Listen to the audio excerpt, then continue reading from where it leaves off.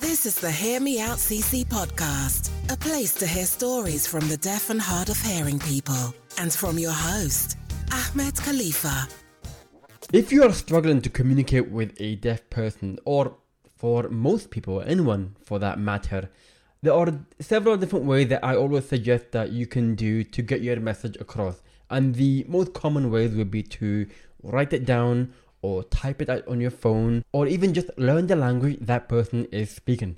But there are also so many different forms of non-verbal communication that can help you further when you talk to not just deaf people, but anyone for that matter. And by knowing them, you'll be able to reinforce and you'll be able to make your communication skills better, and you can get your message across even better. I want to explain what is non-verbal communication, why it's important, what are the advantages and disadvantages, what are the different types of non-verbal communication, and how they can help you. And then on top of that, even though I have already mentioned a separate place on how you can communicate with deaf people, when you combine the two together on how you can communicate and all those non-verbal communication and combine it together, you will have a much more complete and more effective communication skills. And again, you can use that with anyone. Hopefully I can help you with this video. And before we get started, don't forget that you can also support me on my Patreon page, where this is where I create exclusive content and get to know more people individually by helping each other, and also to raise deaf awareness. And you can do that by checking out the link in the show notes. So let's get started with what is non-verbal communication and why it's important. For many people, when we think about communication, you mainly think about what we say verbally and orally, and that's it. But the thing is, we don't really think about all those little subtle clues that you don't really notice it because it just becomes normal for us. Things like facial expressions and your gestures and your body language, they can all play a part and more by helping you to give additional clues, give additional meaning and information to what you're saying overall. And that is why there are some estimates that non-verbal communication can actually cover 70 to 80% of what you're actually saying to the other person, which is huge.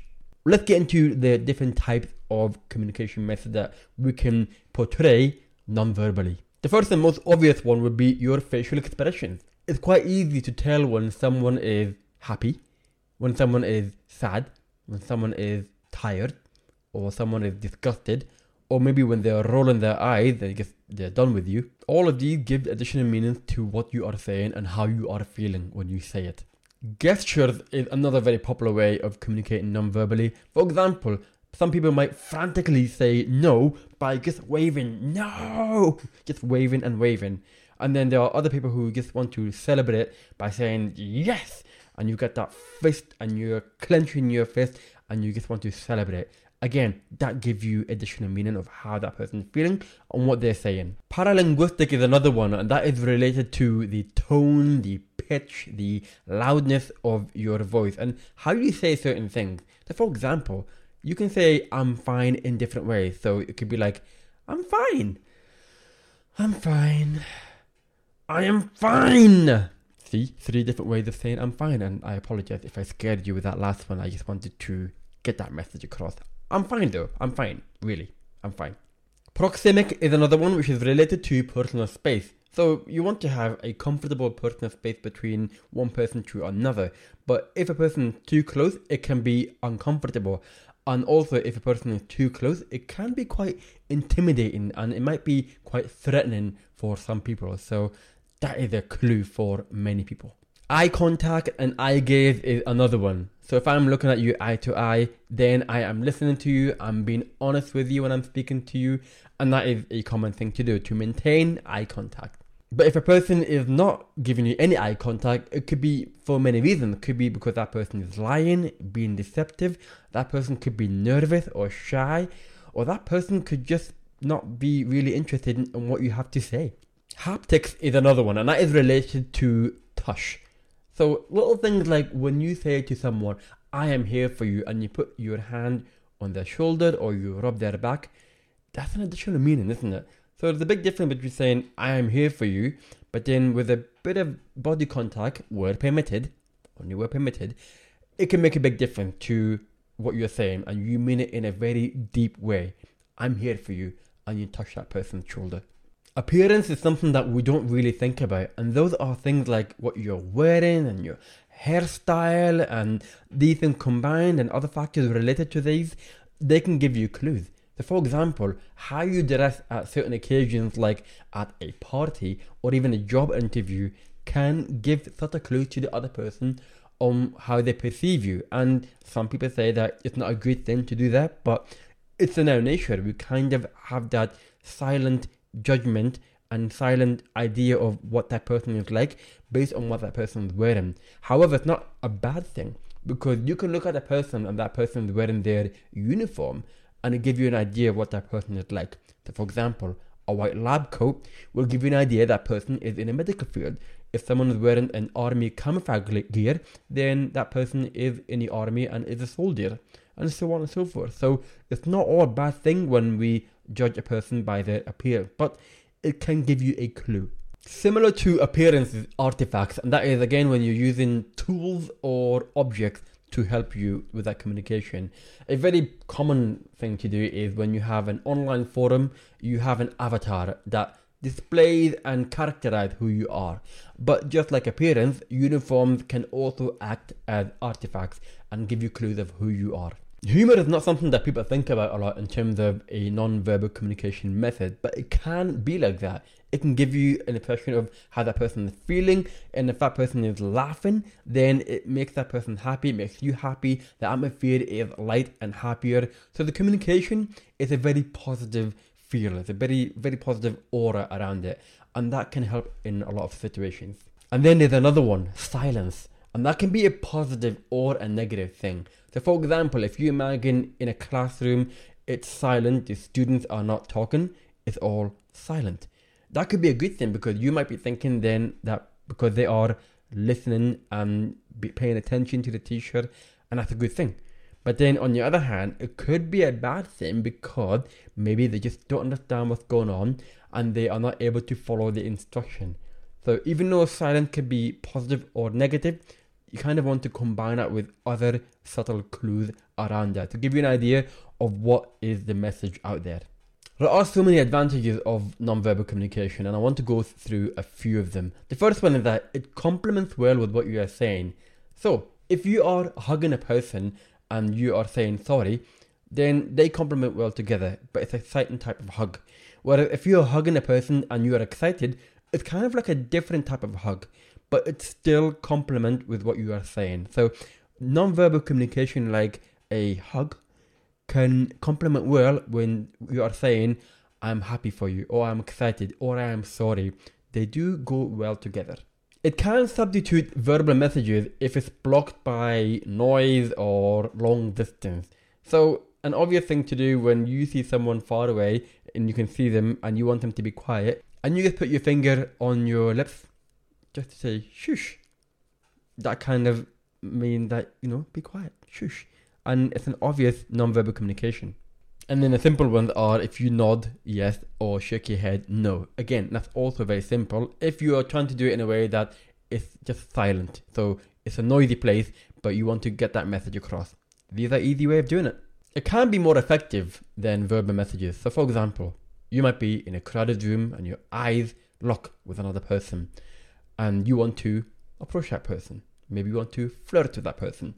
Maybe a playful wink is more effective than a cheesy pickup line like, oh, heaven is missing an angel because it's right here in front of me.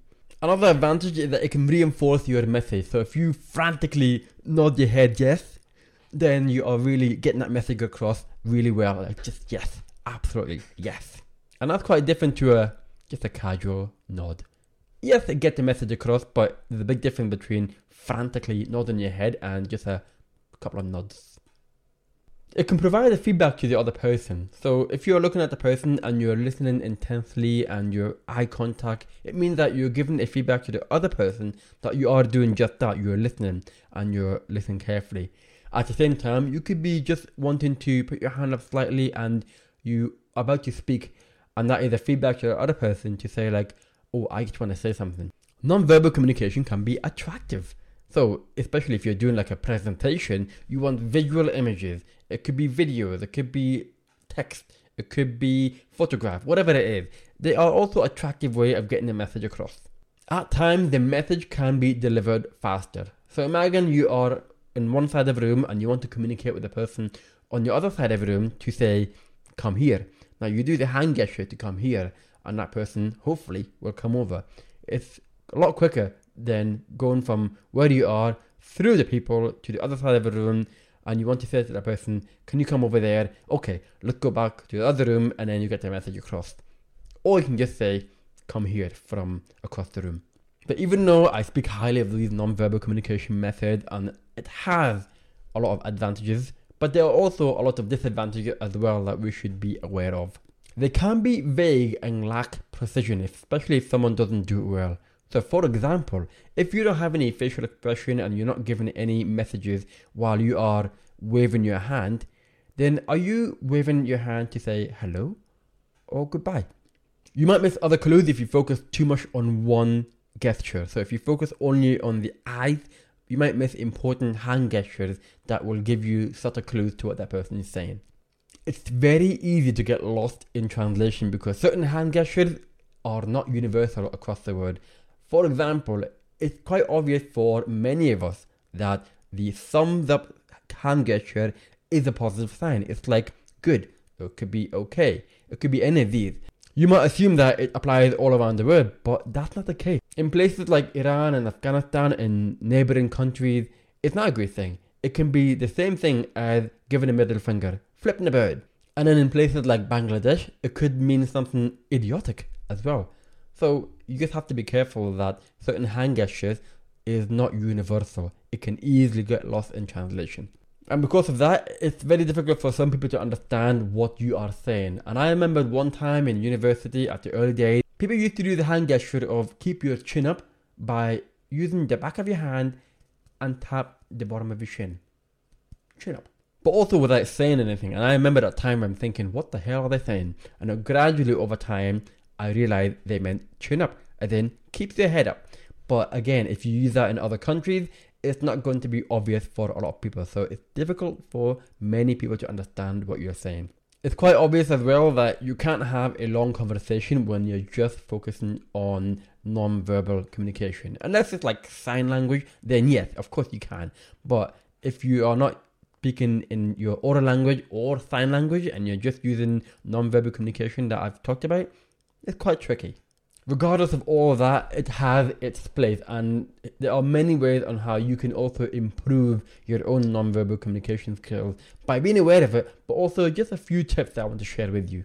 Be an effective listener, and I'm not talking about just listening to the other person, just your body language, how you're focusing on that person, eye contact, all these things can make a big difference. Think before you react. So remember, some hand gestures could be offensive in certain places and certain times. So think before you even think about using the thumbs up in certain countries. Take a time to observe other people's way of communicating their messages non-verbally, what you've learned from them and how you can also incorporate that, and just see if you can learn the same skill, and that can help you as well. You can also take a time to record yourself, not just on a video camera, but also audio as well. And that will give you an idea of what hand gestures you're doing. Are you doing it over the top, or should you slow it down? Are you doing certain things wrong, or are you getting the wrong information across? Just record yourself, and it can give you a lot of information. The general theme of it is just be self-aware. Be self-aware of your own actions, your own behavior, how you speak, how you stand, how you sit, your posture, all these things. Be aware of your own behavior, and that will go a long way. And then finally, you can do one thing that people don't really think about, which is to learn sign language. And the reason I say that is because sign language is more than just learning how to sign specific words. A huge part of it is about your facial expression, your body language. They play a massive part of getting the message across to the other person. And you can even get that across to you when you are learning sign languages. And maybe you can use that not just when you're communicating in sign language, but also when you're communicating orally as well to the other person. And that can go a long way. So think about it. Why don't you give it a shot? Why don't you consider learning sign language as well? But even if you don't learn sign language, like I said earlier, if you use the method of pen and paper, or you type out the message on your phone to show another person who is deaf what you want to say, even if you combine that with non-verbal communication, that can really help to get the message across. So regardless of what you do, I suggest you learn sign language. But if you don't, still having these messages in terms of non-verbal communication methods will go a long way to get that message across. It makes you a more effective communicator, and it will help you to do many things like build a relationship and just have good conversations, and people will look at you in a good way. You will be able to give off a good impression. What are the disadvantages of doing that? There are no disadvantages of being a good communicator. So hopefully you've learned a lot from this. Let me know if I'm missing anything out. Let me know if you think it's useful, and any other tips that you have, I'd love to hear from them. Comment below. It'd be great to learn more from what you have to say. Don't forget as well to make sure you like and subscribe whatever platform that you are in, and I appreciate you taking the time to check this out. In the meantime, I will speak to you again soon. Take care. Thank you for listening to the Hear Me Out CC podcast, courtesy of HearMeOutCC.com.